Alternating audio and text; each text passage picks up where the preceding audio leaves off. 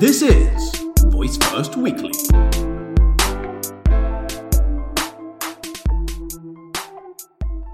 Hello everyone, happy Friday! This has been a week packed with Voice First news and technology news in general. We had several big company news ending the week. Apple hit the $1 trillion valuation. Wow! This was kind of expected to happen eventually, but it's big news. And WhatsApp released their business API. This is after following rumors between WhatsApp founders and Facebook highest executives over the platform monetization.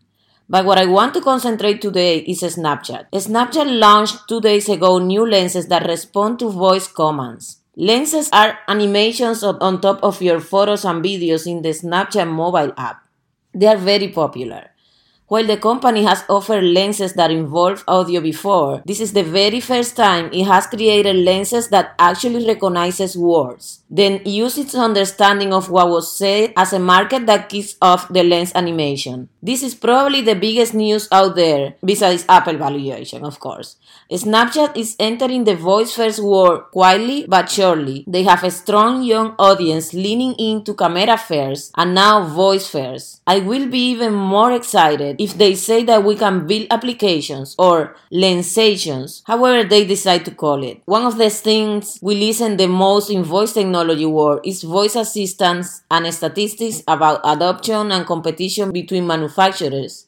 And that's really important to observe the voice ecosystem. However, there are a lot of applications of voice technology that are not necessarily assistant-driven.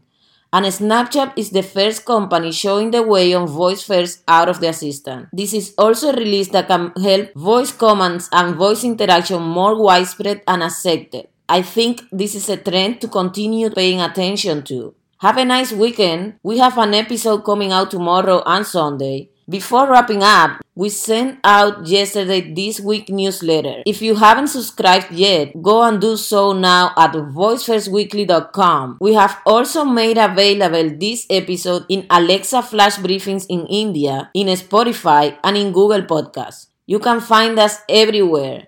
Happy Friday, and we'll talk tomorrow.